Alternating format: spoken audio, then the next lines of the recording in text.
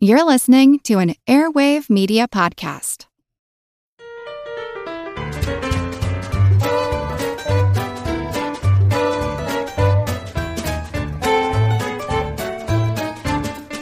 Hello, squishy and squeezable squabbling squires. Welcome to Good Job Brain, your weekly quiz show and offbeat trivia podcast.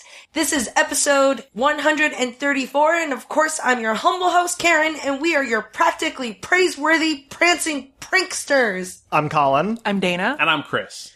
I am having a Rod Stewart moment. Yeah. Oh, yeah. Raspy voice. So I apologize. I went on a bender this weekend. And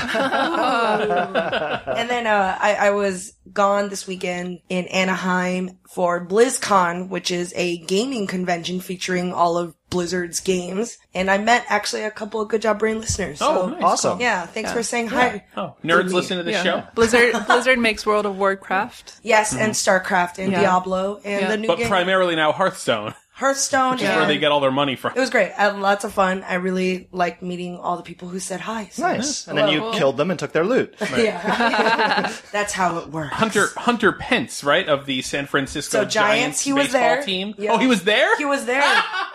I was going to say, he's into Hearthstone, He's right? super into Hearthstone. But he was there. And he's very good. Oh, yes. He's good Giants at baseball, too. World Series.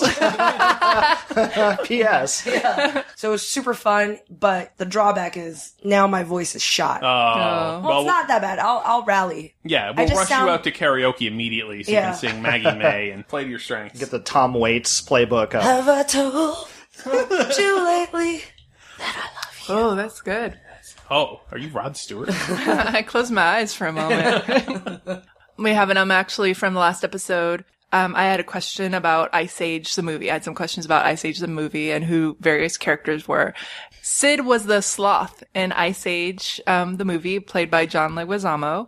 And Diego was the saber-toothed tiger, played by Dennis Leary. Yes. Thanks to all you eagle-eared, bat-eared, Bat-eared? Bat-eared. Elephant-eared. elephant-eared Elephant-eared listeners. listeners Yep. who wrote us. Sometimes our brains fart. It happens, man. It was the email from Dennis Leary that really Yeah. that stung the most. Yep. Yeah. Yep. All right, without further ado, let's jump into our first trivia segment, Pop Quiz, Hot Shot.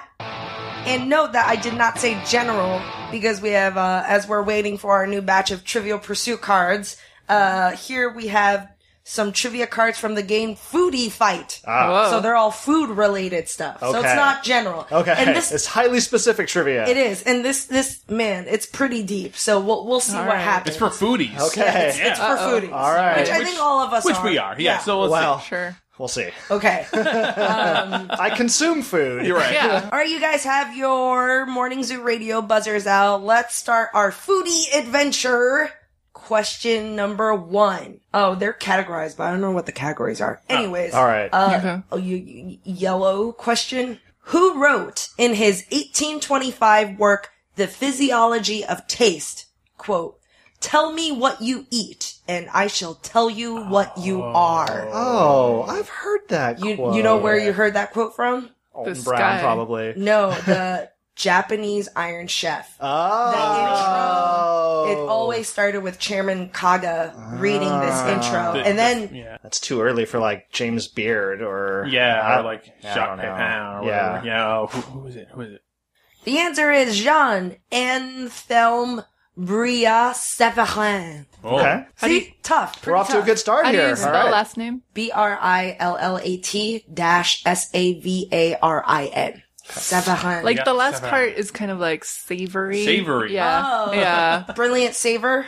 Like you can kind of fudge it on the trivia sheet, like Right. Oh, write yeah. some of the first few letters, and like it's in French. True false. Like All right, next question, which is a purple star. What time-saving kitchen tool was Dan Aykroyd hawking in a 1976 Saturday Night Live sketch?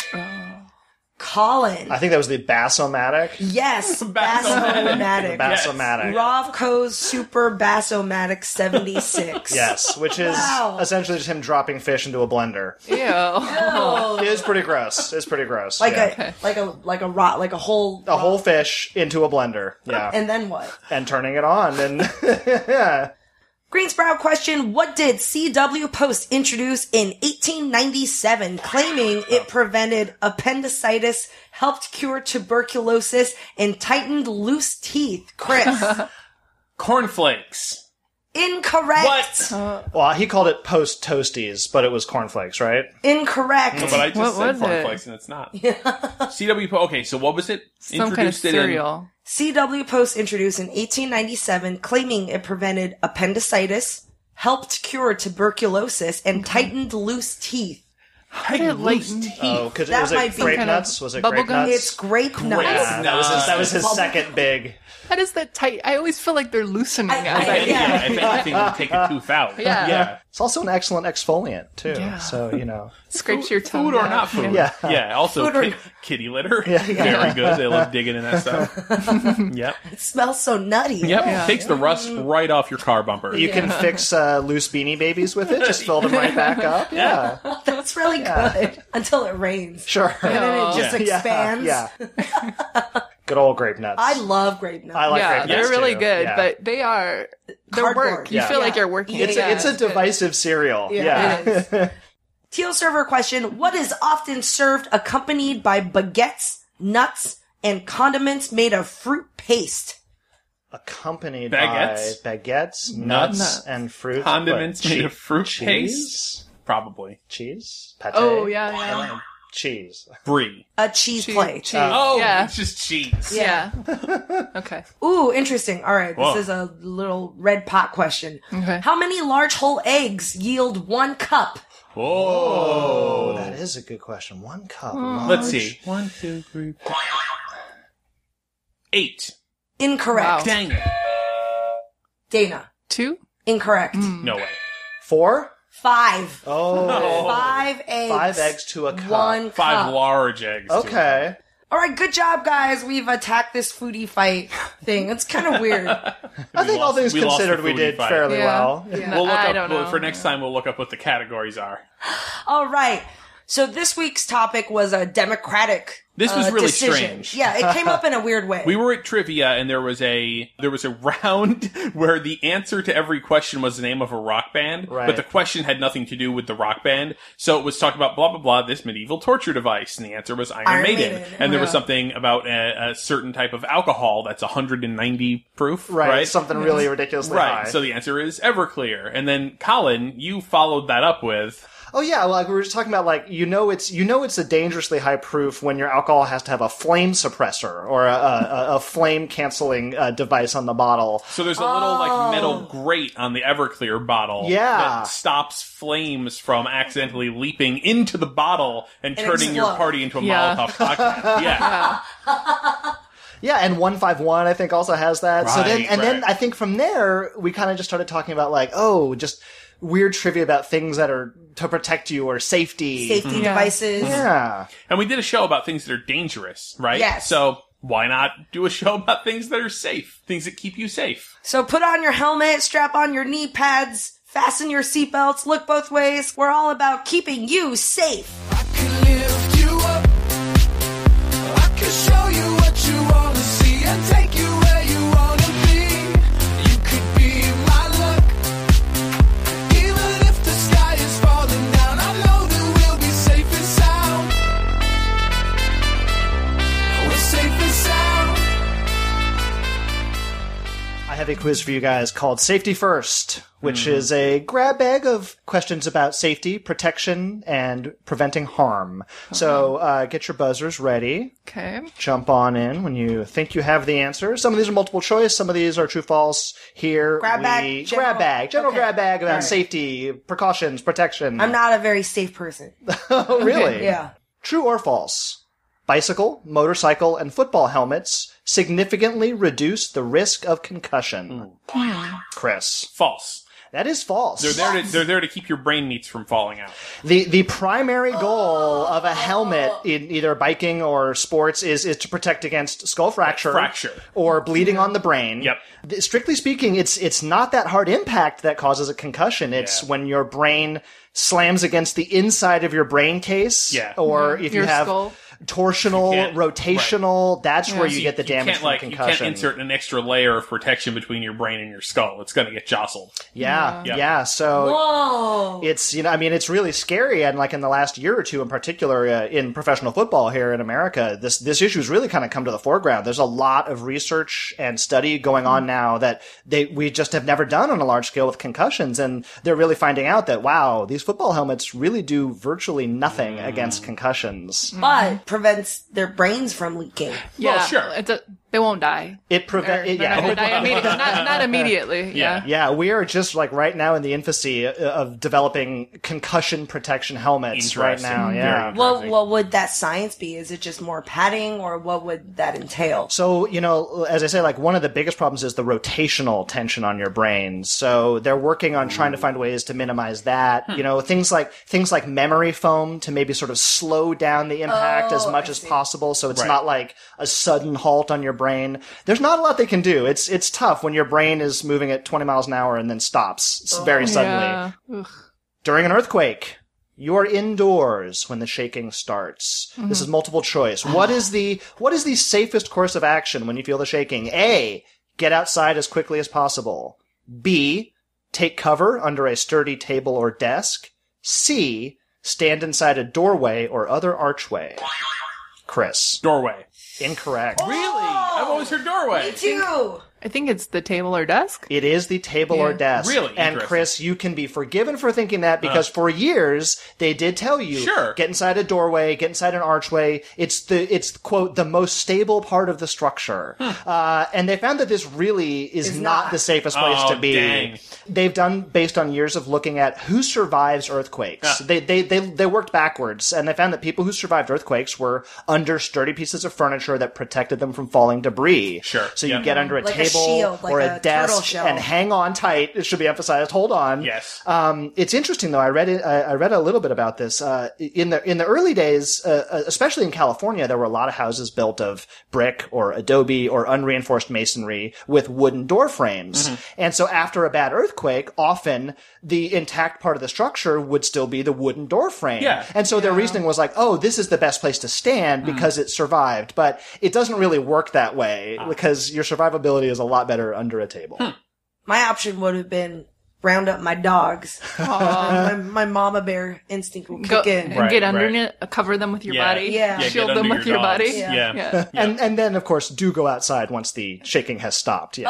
Oh, I didn't know that part. Especially if there's damage to your structure, you want to try and get outside so you're not hurt by a collapsing building. Yep. Time to invest in some sturdier dining tables. Yeah, I know. I thought you were going to say Something sturdier nice- dogs. Yeah, Oh, no. trade that IKEA for Pottery Barn. Yeah, exactly. Yeah, time to upgrade now. In America, Yeah. statistically speaking, what is the number one cause of death for people under the age of 35? Number one cause of death, people under the age of 35. Dana. Car accidents? It is. Yeah. Automotive accidents. Yes.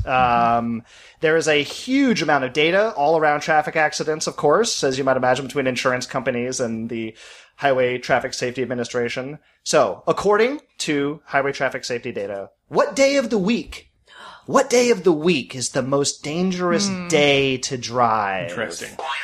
Chris. Wednesday. Not Wednesday. Karen. Friday. Not Friday. Dana. Monday? Not Monday. It's Oh. Saturday. Yeah. Weekend. People are out. The weekend, Yeah. yeah. In terms of like one whole day, in terms of raw number and percentage of cars, Saturday is the most dangerous.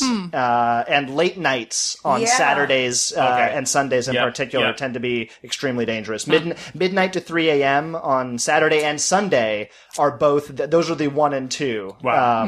Last call.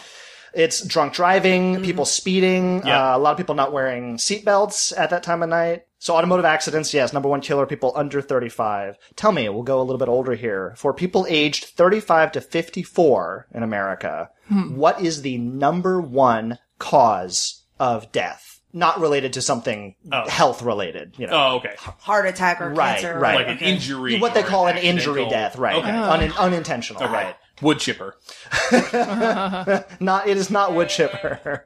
Falling off from the roof. No. Drowning? No. Fire. More than fire, more than firearms, more than cars. It is prescription painkiller overdose. Oh, wow. Yeah. What they call the category of unintentional poisoning. And this is crazy. This was almost unheard of as a category of death up until the 1990s. Okay. Of course. Yep. Yeah. Just with the boom in prescription painkillers, medication got real strong. accidental real overdose fast. has Yep. now, it kills more people than anything else. Wow. 35 to 54. Accidental prescription overdose. Read those bottles, So folks. please, Yeah. read your bottles. All right, last question. According to NOAA, the National Oceanic and Atmospheric Administration, what is the number one cause of indoor lightning-related injuries? What? The number one cause of Yes. indoor Yes. lightning-related So which injuries? means there's more than one. Indoor. Indoor lightning-related injuries. You guys can reason this one out, I think. Oh, really? Swimming pool. No? You have an indoor swimming pool? Okay, so wait. People do. Lightning Christmas tree. gets inside the house somehow. Yeah. TV. Oh yeah, satellite dish. You guys are on the right track. How does it get in? How does it get in? Corded telephones. Really? Corded So you're just telephones. on the telephone. Yes. Lightning strikes the telephone wire. It travels Yes. up all into your telephone. Really? Yes. And it This- comes out your ear. This not only don't- is possible, this not only happens, it happens in enough numbers that they can track data on So it. did Yes. did they used to tell you to like not use your telephone Yes. during a lightning Yes. storm? I did not know that. I remember this. I remember. Yep. If there's So- lots so- of lightning, don't use your telephone. Lightning strikes the telephone pole outside. Yeah. Right. And then then you're there's on just your a wire, phone. copper wire, Yep. basically, right? And just it's- comes and That right sounds like a through, and it Final goes right into your Destination. phone. It does. way It to does die. sound like, Yeah. just the killer current following all the way from, all the way into your house. It's a hardwired, it's literally a hard wire all the way from I outside was up to thinking your things face. sticking out like of the room. Yeah. you Your know. face. Wow. Thank goodness we got rid of those. Yeah. In my family, we have a story. My great grandmother, who she lived on a farm, grew up on a farm. My mom would tell us that during lightning storms and thunderstorms, she wouldn't use the toilet because she was afraid that the lightning's gonna zap the pipes and come up and zap her on the Zap the butt. water. And everyone we're all laughed at her. And as I was reading this, they're like, no, they did in fact advise you to stay away from indoor plumbing for a long, long, long Yeah. time. Yeah. And I was The like, oh my pipes. God, my great grandmother was not Is being that crazy. actually a problem, or was that like? It's much less than it was with corded phones. Yeah. This is not a huge issue, but they would advise you to stay away. You think you'd be safe from lightning indoors, but not Oh my so. God, that's so creepy. Not so. All right, stay safe out there, guys. Yeah. Wow. I'm gonna think about that lightning through the phone thing for a long time. That's I did not know. You've haunted. Yeah. Yeah. It's quite a haunting thought. And also, I need to upgrade my dining room table. Yep. Yeah. So, speaking of not wanting to take an overdose of prescription medication, I wanted to have a chat with you guys about child-resistant packaging. Child/adult resistant. Resistant to everything. So, I mean, otherwise known as, incorrectly, child-proof caps. Oh, yeah. And they really say, a lot of the authorities in this situation, they really don't want people saying child-proof. Because you say child-proof, you think to yourself, oh, it's child-proof. And then you just totally forget about any other safety measures that you could take, like not leaving it in a place where they can get you, oh, it's child-proof. It's not child-proof. It's child-resistant. Resistant. So don't It like is- put it in the crib or As they anything. say, it is your last line of defense. Okay. It is, if everything else fails, they can't open up the bottle, hopefully. And this is that one specific type of cap on medicine bottles where you have to There's a push lot and of pull or... yeah. So I mean, there's the classic kind of stuff where you've got to like push it down and turn it. But it, it applies to any kind of child resistant. Not only caps on medicine bottles, but just any kind of packaging that has some sort of a device that is specifically geared towards defeating the primitive lizard brains of children, so they don't know what to do. So the invention of childproof caps happened pretty much the way you would expect it did. It's not in a bad way. No, and it's in the sense of came from the people you would expect it to come from. In the early 1960s, there was a pediatrician in Ontario, Canada. Yes, it is a Canadian invention. His name is Henry, and his last name is spelled Breault, and it's pronounced bro. All So right. Dr. Bro. Bro. Came home from work one day and told his wife, I am sick of this. He was sick of pumping children's stomachs all the time. Because there was a lot more medicine in the home. I mean, just things like aspirin, but they'd eat all of it, you know? Like, they would just get into the medicine and eat it. And it was around this time, Canada alone, 100,000 cases a year of children poisoning themselves. Oh my gosh. Right? Wait, poisoning and then dying? Or just poison? There were about 100 deaths per year out of 100,000 cases. So they were able to, like, save the children in the vast majority of cases. But the doctor, he was like, I'm sick of this just happening in the first place. Like, how are they just constantly getting into this stuff? So the first thing that Dr. Bro tried to do was to educate the public. This never works. That never works. After everybody finished laughing at that, he moved on to basically like attempting to form an alliance between pediatricians and pharmacists and really like solicit inventions for like, how can we create a package for pills or whatnot that, you know, children have a hard time opening. So from these efforts, directly came the most famous child-proof cap, and it's actually called the Palm-N turn. Oh, okay. The Palm-N turn. Okay. So Put it in that your is palm. the Palm-N-turn. Oh, And so that's what that thing is called in the professional parlance. It's a Palm-N turn where you have to Press push down. down and turn. And it's two totally separate types of force, you know, and that's kind of the important thing. The kid is going to apply one force to the bottle rather than applying one, then while holding it, apply the next one, you know, so it defeats the child. According to the Canadian Medical Hall of Fame, poisoning dropped by 91%. Wow. After the Palm-N turn was fully rolled out and everybody started using it. 91% drop in poisoning. Oh my That's- god. Yep. Okay. So Yep. the problem was access. Yeah, Like, basically. clearly, Totally. yeah. Yeah. Once the Yeah. kids couldn't get in there anymore, that totally stopped. So that is the story of the Palm-N turn. It was like, let's invent a thing. We invented it. It Yay. works. Hooray! Yeah. Here's what you might find even more interesting. In 1970, a couple of years after the invention of the Palm-N turn, the United States passed the Poison Prevention Packaging Act. And what this essentially did was it just empowered the U.S. Consumer Product Safety Commission to lay down rules for what kinds of products are now required by law to have child-resistant packaging. And number two, how do you determine if a certain kind of package qualifies as child resistant? So I will tell you about the test. That's I'm imagining like cabin in the woods style, all these different rooms just filled with different children. I'm just imagining No, like a lab so- with babies in little lab coats. Yeah. Yeah, you're basically right. So they use test panels of many, like 50 children between the ages of 42 and 51 months.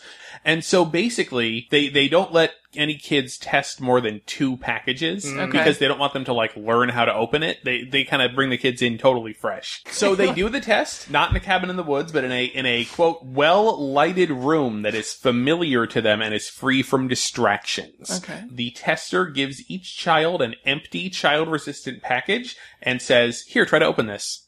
And the kid has 5 minutes. If they open up the package, they are not tested further, and that test is counted as a fail. One and done. That's, well, I mean, you know, they add up all the fails, and you've got to get okay. a certain percentage, basically. Got So it. that's a fail. Now, here's where it really gets interesting. In the first 5 minutes, after the first 5 minutes, the tester then shows a child how to open the package. And also, it says, also tells any child who has not tried to use his or her teeth that it is all right to do so. Okay. So they tell you, use your teeth, use your teeth. Here's how you open it. The child then has 5 more minutes. Okay. So, and then if they open it again, it counts as a second stage fail. And so basically then, for a package to pass, 85% of the children tested have to be unable to open it in the first test, and then after being told how, it's 80%. Wow. So Okay. if you're below 80% after you tell Even a after you kid tell how to the open kid.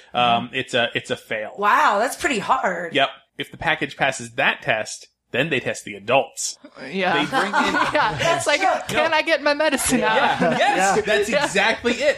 They bring in panels of senior citizens. Oh, yeah. They bring in panels of adults from ages 50 to 70. Okay. And they give it to them and they say, this is how you open this package, and then the adult has 5 minutes again to be able to open the package. That's a long time. That is a long time. But then once they're successful and they get it, they then have a minute once they learn it, they have a minute to be able to open it and close it properly. They have to be able to open it. They have to be able to close it.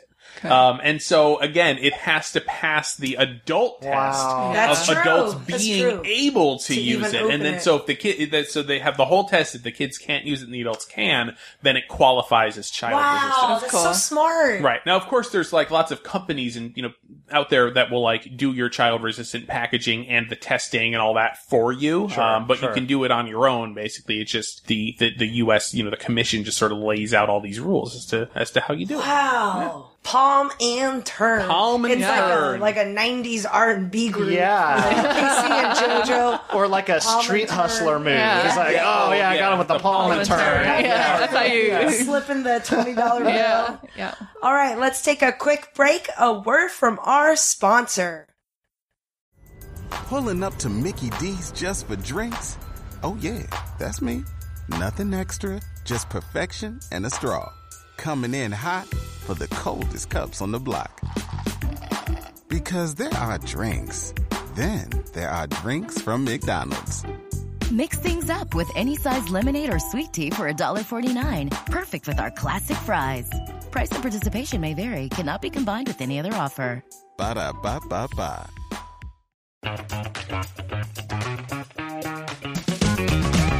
Hey there, I'm Dylan Lewis, one of the hosts of Motley Fool Money. Each weekday on Motley Fool Money, we talk through the business news you need to know and the stories moving stocks on Wall Street. On weekends, we dive into the industries shaping tomorrow and host the experts, authors, and executives that understand them. Tune in for insights, a long-term perspective on investing, and of course, stock ideas. Plenty of them. To quote a listener, it pays to listen. Check us out and subscribe wherever you listen to podcasts. And we're back. You're listening to Good Job Brain, and this week we're talking about facts about safety and things to keep you safe. So similar to Dr. Bro that Chris talked about. Dr. Bro. Bro.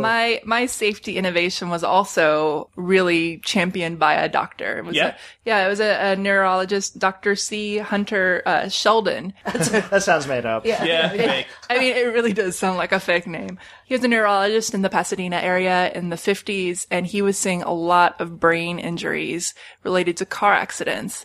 And he's like, these things could be safer. So he wrote an article in the Journal of the American Medical Association proposing all sorts of improvements to cars. So this was in the 50s. This was in the mid 50s, 54. He proposed all sorts of improvements like seatbelts, airbags, roll bars, reinforced roofs. And so in 1959, Congress started actually requiring all automobiles to comply with certain safety standards. Oh, cars at that time didn't have any of this stuff? Oh yeah, So he was like, They didn't have to. They didn't have have to to have seatbelts. and It most wasn't of them like the didn't. law. Oh Yeah. no, it was not the law at all. Oh my God, it's just a chair? Like, you're Yeah, just sitting you're there. just flying through space yeah. Stone bench. in your metal box, sliding around. 2,000 pounds of. Yeah. I mean, they Yeah. really weren't that far removed from like horse and buggy days. It's not like cars didn't really go hadn't gone that fast for a while. Got it. Yeah. It's like now that Now they're going really fast, Right, and you can right. get really injured. Yep. So he's like, "Hey, hey guys!" It wasn't until 1958 that seatbelts were standard in cars. Before that, it was like an option you could upgrade it. Fancy Saab was little- the first yeah, yeah. one to do it. Saab? Saab? Saab Swedish. Oh, yeah. that's good trivia Yeah. tidbit. Do you remember those automatic seatbelts? Oh, the, yeah. the ones that Oh are my part God, of the I door. hated Those I things. hate Oh them. god, those were terrible. I hated those things. It's like the So- seatbelt that travels around the door inside to lock you in. Yes, You know- because there was an issue where people wouldn't put on their seatbelts. Like they didn't. So they were like, Yes, yes. "We'll take care. We'll take know what? all the friction out of this interaction. Don't worry Like, about it. We'll put the Yeah, seatbelt on you. well, we got it. It's gonna be great." Yep. And so they were huge in the 70s. It started in the late 70s. There was a mandate that all cars needed automatic seatbelts or airbags. Oh, that's You could pick earlier than either I or. remember. Either Wow, or, that's yes. way earlier than I thought. Yes, it was during the Carter Yeah. administration. It was super controversial. Automakers didn't want to do it, and would go back and forth. It was political. The Reagan administration almost overturned it, and the Supreme Court said no. And so for a long time, cars would get the automatic seatbelts because they didn't want to buy the more expensive airbags for them. Oh God, because there was a price difference. Yes. Yeah. In 1995, the airbags became like standard or requirement for the cars, and so then they stopped putting in automatic seatbelts. Oh, is that the only reason that they stopped? Because they were like, we don't have to. I'm like, well, Right. That's So it awesome. was the cheapest of two options. It's cheaper. Here's the thing: the automatic ones are not better than the manual ones because they're hooked into your door. So if your door opens in your car crash, you might fall out. Yeah. You still have to do on some of them. You still have to do the manual lap belt. Right. If you don't do the manual part, it's not very effective. Yeah. Right. I definitely remember there were a lot of people who would just disconnect them. You know, it's like, oh, it's too annoying. Yeah. I'm not going to use it at all, which I'm sure is No. even the worst possible outcome. Yeah. Right. Now you have people no found it seatbelt. exactly. Yeah. People found it annoying. Would disengage from it. So I have a couple questions for you guys about Okay. seatbelts. All right. We could just talk it through if you like. Oh, okay. All right. Let's keep it cash. Keep it cash. We'll keep this cash, but seatbelt wearing is not casual. It's mandatory. That's right. There you go. Okay. Officer Dana says. Yeah. Anything casual, anything not casual is mandatory. That's right. According to the CDC, are men or women more likely to wear their seatbelts? Oh. I feel like I'm gonna openly embrace a stereotype. I feel like it's got to be women. I bet women are more likely to wear them. Yes, women are 10% more likely to wear Yeah. their seatbelts. Wow. Only one state in the United States does not require adults to wear a seatbelt. Yes, just one. Okay. Do you guys know what state? It's got to be some super libertarian state. Maine, maybe, I don't know, or Maine, not really. Wyoming, New Hampshire? New It is New Hampshire. Hampshire. Okay. Live free or die. Yeah. Live Yeah. free or die. Personal No liberties. seatbelts. They also have the second lowest seatbelt usage of any state because it's not mandatory. Wait. It's the only state where it's not mandatory, Yeah. and yet they only have the second lowest seatbelt usage. Yeah, I So think- there's a state where even fewer people wear their seatbelts, and they're flouting the law. The scofflaw state. Right. So there's a thing, there's primary enforcement and secondary enforcement. Okay. So primary enforcement is you could be stopped for not wearing your seatbelt. California's like that. That's Yep. primary enforcement. Secondary enforcement is if If you're you're stopped and they also notice you are not wearing your seatbelt, then you get the ticket. So there's different states have different. Yes. Got it. And going to primary enforcement, like no surprise, significantly increases the rate of people wearing their seatbelts. Oh, sure. Yeah, Mississippi went from like a secondary to a primary state, and their seatbelt rate went up Right. by 30% or something like that. What is the most expensive place to get a ticket for not wearing your seatbelt? Oh, you state? mean? State. Oh, Yeah. I mean, I'll just throw this out there. Is it California? I'm No. gonna guess it's somewhere where close? there's it's somewhere in the I was gonna say somewhere with a lot of open highways, I don't know, Arizona, Nevada, something like that. It's Texas. Texas, You were, okay. you were close. Okay. Yeah. Texas, on Wikipedia, they said it was $200. In California, on your second time, with all the fees, was $190. Okay. So Texas still won. They have a bigger ticket for not wearing your Everything's bigger in bigger Texas. click it ticket. The ticket itself is 8 inches by 13 inches. Right. Yep. Yeah. So I just got off the plane this morning and then I came here to record. And, of course, in an episode about safety, I have airplane safety stuff that we know, that we've been trained and brainwashed, that we just know, but maybe we don't know why or for what reason. And so I kind of looked into more of the stuff thanks to British Airways Flight Safety Awareness course. You can actually, they have a lot of stuff on safety that's kind of open to the public. Like you can learn more if you want to, or you can even do a simulated training course that takes like a day, and you go through the safety training in different situations. You get to inflate the slide. Oh, really? Oh, cool! Slide down. I always wanted to do that as a kid. So yeah. like an opening door. So all that stuff they simulate, and you can actually partake and learn why things happen and stuff like that. demystifies it. Yeah. That's cool. This never happened to me. I always wonder. I mean, obviously Yeah. these are bad situations, but you just kind of want to see it happen. Oxygen masks. yeah. I've never witnessed seen that it. happen. Never had either. that No. happen. Nope. So when that happens, what do those safety videos tell you to do first? Put it on yourself. Your mask before Yeah. assisting a child. Yep. Yeah. Before Putting helping on those someone around. else. helping Yes. anybody. Yes. Yeah. Yeah. Especially a child. Because you can't help anybody if you don't have any oxygen. So yes, Yeah. there's a more specific reason. Oh, yeah? Because say that happens when there's decompression in the cabin, right? Yes. So which means that basically means all the oxygen would be sucked out of the plane and your lungs. So you probably only have like 20 seconds, in a very bad case scenario. And so what happens is then you will experience confusion and you're in a weird stoned, hazy state. messes with your Interesting. judgment. Yeah. Yes. And it's, you just kind of forget and you're flighty and you're hazy. And so you have to help yourself first before hitting that state, Yeah. before putting, say, a mask on a child, because they probably can't do it themselves. I thought it was, I just want to breathe air and I should really always help kids. Yes, but very specifically, you'll be in a state where you're like, whoa. You won't be able to help yourself. You won't be Nope. able to help the child. Yeah. So, You'll be drunk. There's a lack of oxygen going to your brain. yep, and act quickly. Really fast. While you're settling in, you're sitting in your seat, you might be reading a book, and then you're taking off, and all of a sudden all the lights are off, and you're like, darn it, I want to read my thing. So then you have to push your own little light. Why do they turn the lights off when you take off? They turn the lights off when you take off. I mean, the first thing that comes to mind is just to minimize any possible drain on the system, but it seems like a plane would be more robust than that. Yeah. It is so that passengers, their eyes can adjust to the dark. If anything happens and say power's off or whatever, their eyes are already adjusted to the Really? dark so they can see. Yep. Versus you're in a super bright airplane, all of a sudden power goes off, then Wow. you're like almost temporarily you're not blind, Yeah. but Yeah. when it's disorienting. Right. So I was like, that's kind of dark to think about, but Right, like, yeah. all of these are like, This you is know, why I Thank fly you. with an eye patch, so I've already got that one eye is always ready. It's Just like- yep. but your saved depth up. perception Yep. is horrible. yeah. Right. Do you guys know what a Mae West is? Mae West? Oh, are those the around the neck inflatable life preservers? Yes. The Cockney personal rhyming slang. the personal flotation device or Hello, the, governor. or Let me the- put on my Mae West. I think it's more a visual reference. it is. Oh, okay. Yeah, That sure. Yeah. inflatable yellow life vest because it looks like you have a big boob figure. That's Well, hilarious. it is Cockney rhyming slang though, because Yeah, it's yeah, like yeah. a life vest. Vest. Oh, yeah, and it's yeah. a No, that's what I'm saying. Yeah, Mae West life vest? Yeah, right. yeah.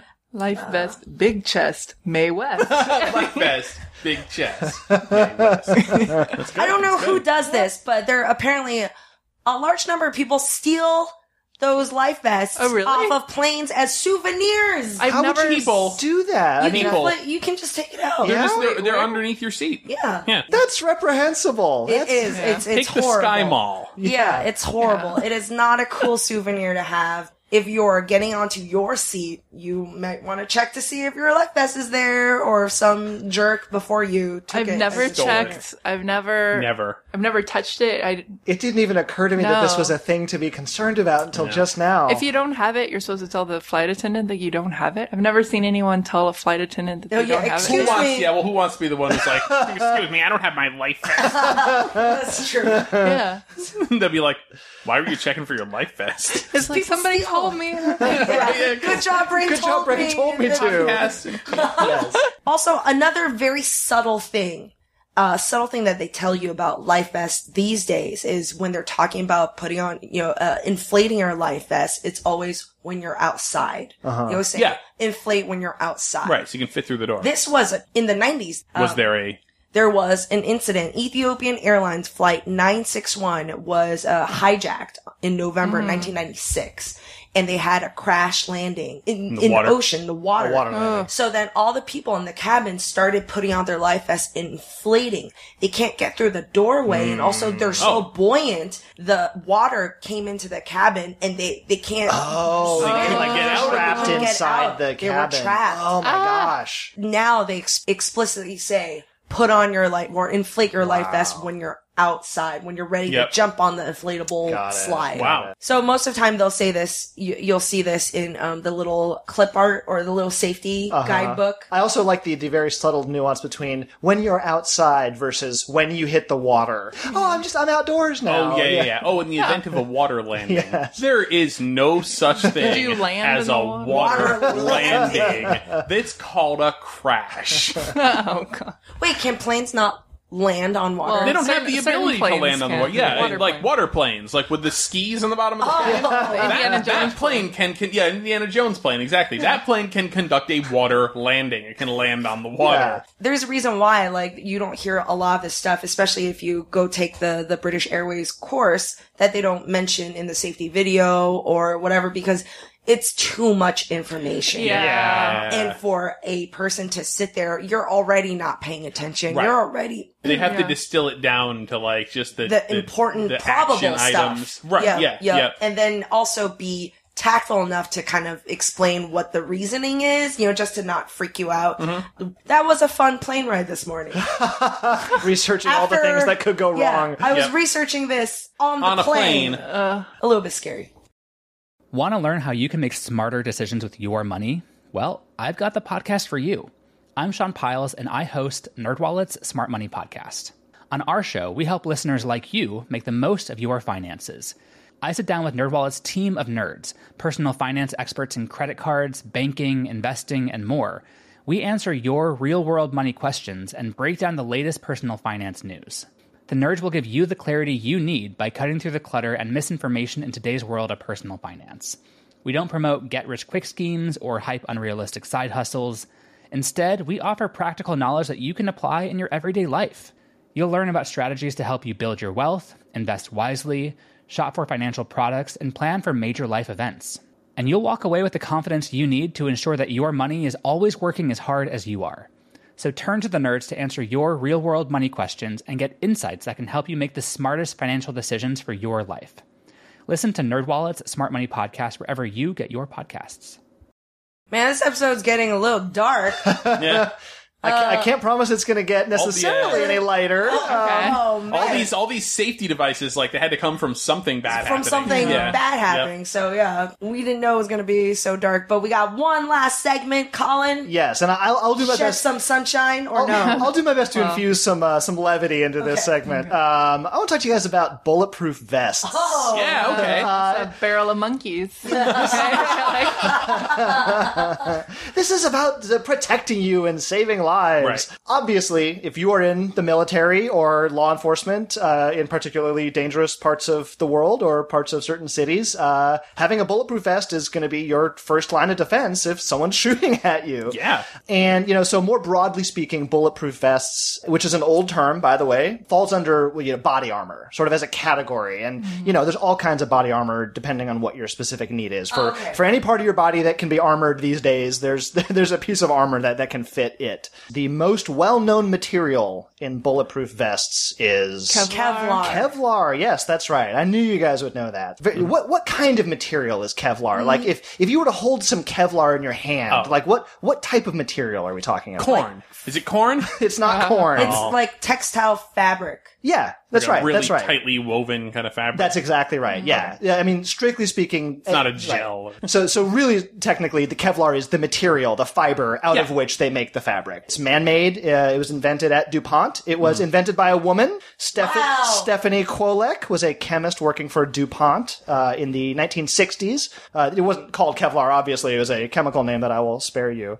Her group, they were researching materials to make tires more durable. They were trying to find fabrics and materials that could just make tires run longer, save money. A lot of people, you have this image of like from Bugs Bunny cartoons, bulletproof vests or like this like rigid material, they'll show like the bank robbers with bullets, flying off their chest and ricocheting all around. No. That's not how Kevlar stops a robot, bullet. Yeah. I mean, like a super rigid bulletproof vest isn't feasible for a couple of reasons. Like, the strength to weight ratio that you would have to that's have of true. like steel. I mean, you could, cover yourself with steel plates, Yeah. but that's not really feasible if you're a cop on the beat or a soldier out in the field. And then Heavy. the bullet goes into the steel plate, and the steel plate shatters, and it goes, or sticks up in your Pinches it's you, just, yeah. just so, yeah. I mean, Right. There's a reason we don't have knights in armor walking around basically on the street anymore. As awesome as that would be. It's very noisy. Clank, clank, clank, Clank, clank, clank. You always, you can't do undercover police work Yeah, anymore. he's an undercover knight. Clanking around. It's just like a knight wearing like a nothing t-shirt. of, yeah, And, like, exactly. Yeah, those sunglasses. And Yeah. Right. But yeah, as you implied, right, the other issue is ricochets. Yeah, so, okay, Yeah. great. Maybe you did have a steel plate that deflects a bullet. It deflects it into the guy standing next to me. And that's, nobody Right. wants that. That's And now not he good. has to have a steel plate, and then it goes bang, bing, and that's it. Right. Kevlar, so Kevlar stops bullets by being extremely densely woven fabric, and the fiber has an extremely high tensile strength. Way stronger than steel, meaning tensile strength. If you pull on it, it's extremely hard to break it. So when you're wearing a Kevlar vest, and most Kevlar vests are many layers, so it's not That's just exactly one it, sheet right. of Kevlar. Yeah. It'll be multiple layers. Because you can have really thin sheets of Kevlar that don't Absolutely. stop bullets. Penn and Teller wrote a book. They wrote a bunch of books back in the day. They include a whole bunch of like little magic tricks in with the book, obviously, of course, right? And so one of the things they included in one of the books was a sugar packet, fake sugar remember packet that. made of a thin sheet of Kevlar. And it's impossible to open? To so you tear just put it open. in with a sugar packet. So he picks it up, and as much as they tear this thing, As but a it prank? feels like paper. It Yeah, feels like it a really does. thin sheet of paper. It feels like a sugar packet. Where it gets its strength is the bullet can't make its way through the fibers. It basically comes down That to dense. it's so dense and it dissipates the energy, right? So it hits the fibers. Because the fibers are so strong, as they try and stretch out, it dissipates the energy along the length of all the fibers. Yeah. It spreads it out so it's not concentrated in a spot. one spot right, where you get right. hurt. Now you still don't actually want to get shot while No. wearing Kevlar. You 'cause can go online, or if you know anybody who's in the military or law enforcement, like even if you have a Kevlar vest on, and even if it stops the bullet, you are going to have a nasty Impact. bruise underneath Right, there. right, yeah, right, because yeah. it is still flexible. Yep. A lot of heavy duty body armor these days will be a combination, in fact, of Oh, yeah. Kevlar they will put steel plates in, or, even more common composite plates or ceramics, so it's a mixture of the flexibility with some rigid material. A lot of the earliest innovation in bulletproof vest technology was done by outlaws. Criminals and outlaws. I bet. Because, it was if you're going to go hold up a train or rob a bank, you know that the law's coming after you and they're going to be firing at Oh you. my god! So it's funny, there are many tales of, outlaw gangs, criminal gangs with homemade improvised bulletproof vests, and it can be anything from just lots of layers of fabric or cotton or straw. Again, works reasonably well. There are tales of people, shovel blades, just whatever chunks of Oh, metal you sure. can get your hands on. Yep. If I learned anything from movies, it's that the absolute best methods of stopping a bullet are with an important personal memento that someone gives you Yeah. that you place in your chest. Yes, Yeah. the The family locket. Bible Right, or yeah, the silver dollar from my grandpa. Or the badge. World War I was sort of was the first modern conflict where armies really kind of started getting interested in body armor or bulletproof vests on a wide scale. So they started rolling them out around World War I. They've gotten a little bit better, obviously, in every succeeding generation since then. They're very advanced today. Early on, it was fairly crude. They were just a lot of rigid materials. And so you might be thinking that the fiber-based bulletproof vest, like, oh, this is the latest technology. Yeah. This is the new stuff. But not so. Let's travel back very quickly here to Tombstone, Arizona. Ooh. Yes, the Tombstone, Arizona of the Wild West. Doc Holliday, Yeah. Wyatt Earp, Named after the movie. Yes. and the pizza. Safe to say, even with Hollywood exaggeration, yeah, gunfights aplenty in the Wild West in Tombstone, Arizona. There was a physician who lived in Tombstone in the late 1800s, Dr. George Goodfellow, and he got interested in and started researching the seemingly magical properties of silk as bullet protection. So this was in 1880s Arizona. there were a couple incidents in particular that really got him interested in this. There was a man named Luke Short who shot a man named Charlie Storms in Tombstone. He killed him. And a bullet from Short's gun hit a silk handkerchief that was in Storm's pocket and pushed it all the way into his heart. This is a little gruesome. And he's like, well, that's interesting. What is it about this silk handkerchief that his regular clothes and his skin and bone and heart couldn't stop? Yeah. There was another incident. There was an outlaw named Billy Grounds. I love these old West outlaw names. Yes. Great names. Billy Grounds ran into a sheriff's deputy and got shot full blast in the face with the deputy's shotgun. Wow.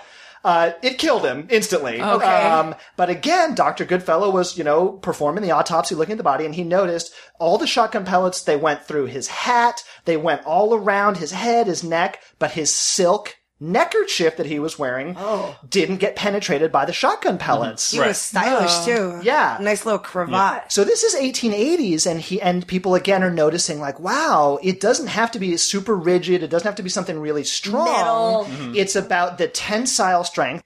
And so as I looked into it a little bit more, it turns out that silk-based, fabric-based bulletproof vests were not just feasible, they started being made. So by 1900, you could buy a bulletproof vest made out of many layers. It wasn't just a handkerchief level, several layers of silk. And, these would work comparatively well. Keep in mind, bullets traveled a lot slower back then. It was, a hand-packed black powder gun. It's not like a modern-day assault rifle. For $800 in 1914, you could buy a bulletproof, silk bulletproof vest. That's a lot of money. That's a lot. That's almost $20,000 today. Wow. So imagine for $20,000. But if you were stealing that money, Yeah, then that's true. fine. yeah. Make it back. Yep. Yeah, or if you were a dignitary or a world leader. In 1914, Archduke Franz Ferdinand of Austria, who, of course, his assassination is what kicked off World War I.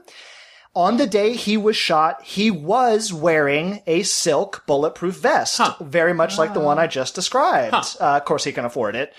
Now, as anyone who has been in a field of battle will tell you, it doesn't matter how good your vest is if it's not covering the area that you get shot. And in fact, yes, Franz Ferdinand was shot in the neck. Oh my God! Above the area where he was wearing the vest. Yeah. And just imagine, this is one of those course of history event kind of things in an alternate scenario. If he had been shot a few inches lower, who knows? The vest might have stopped the bullet and saved his life.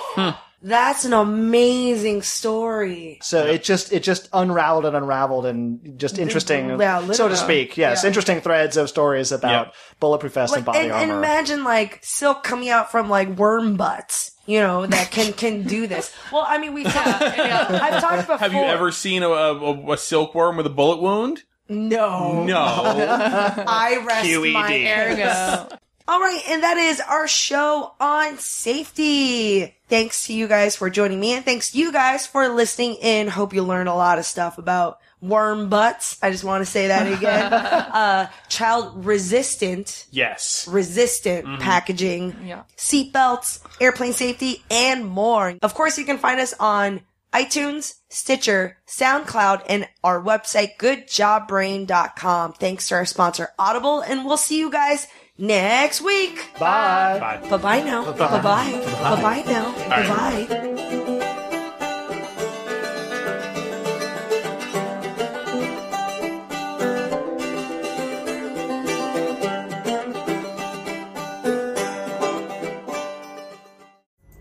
Pulling up to Mickey D's just for drinks?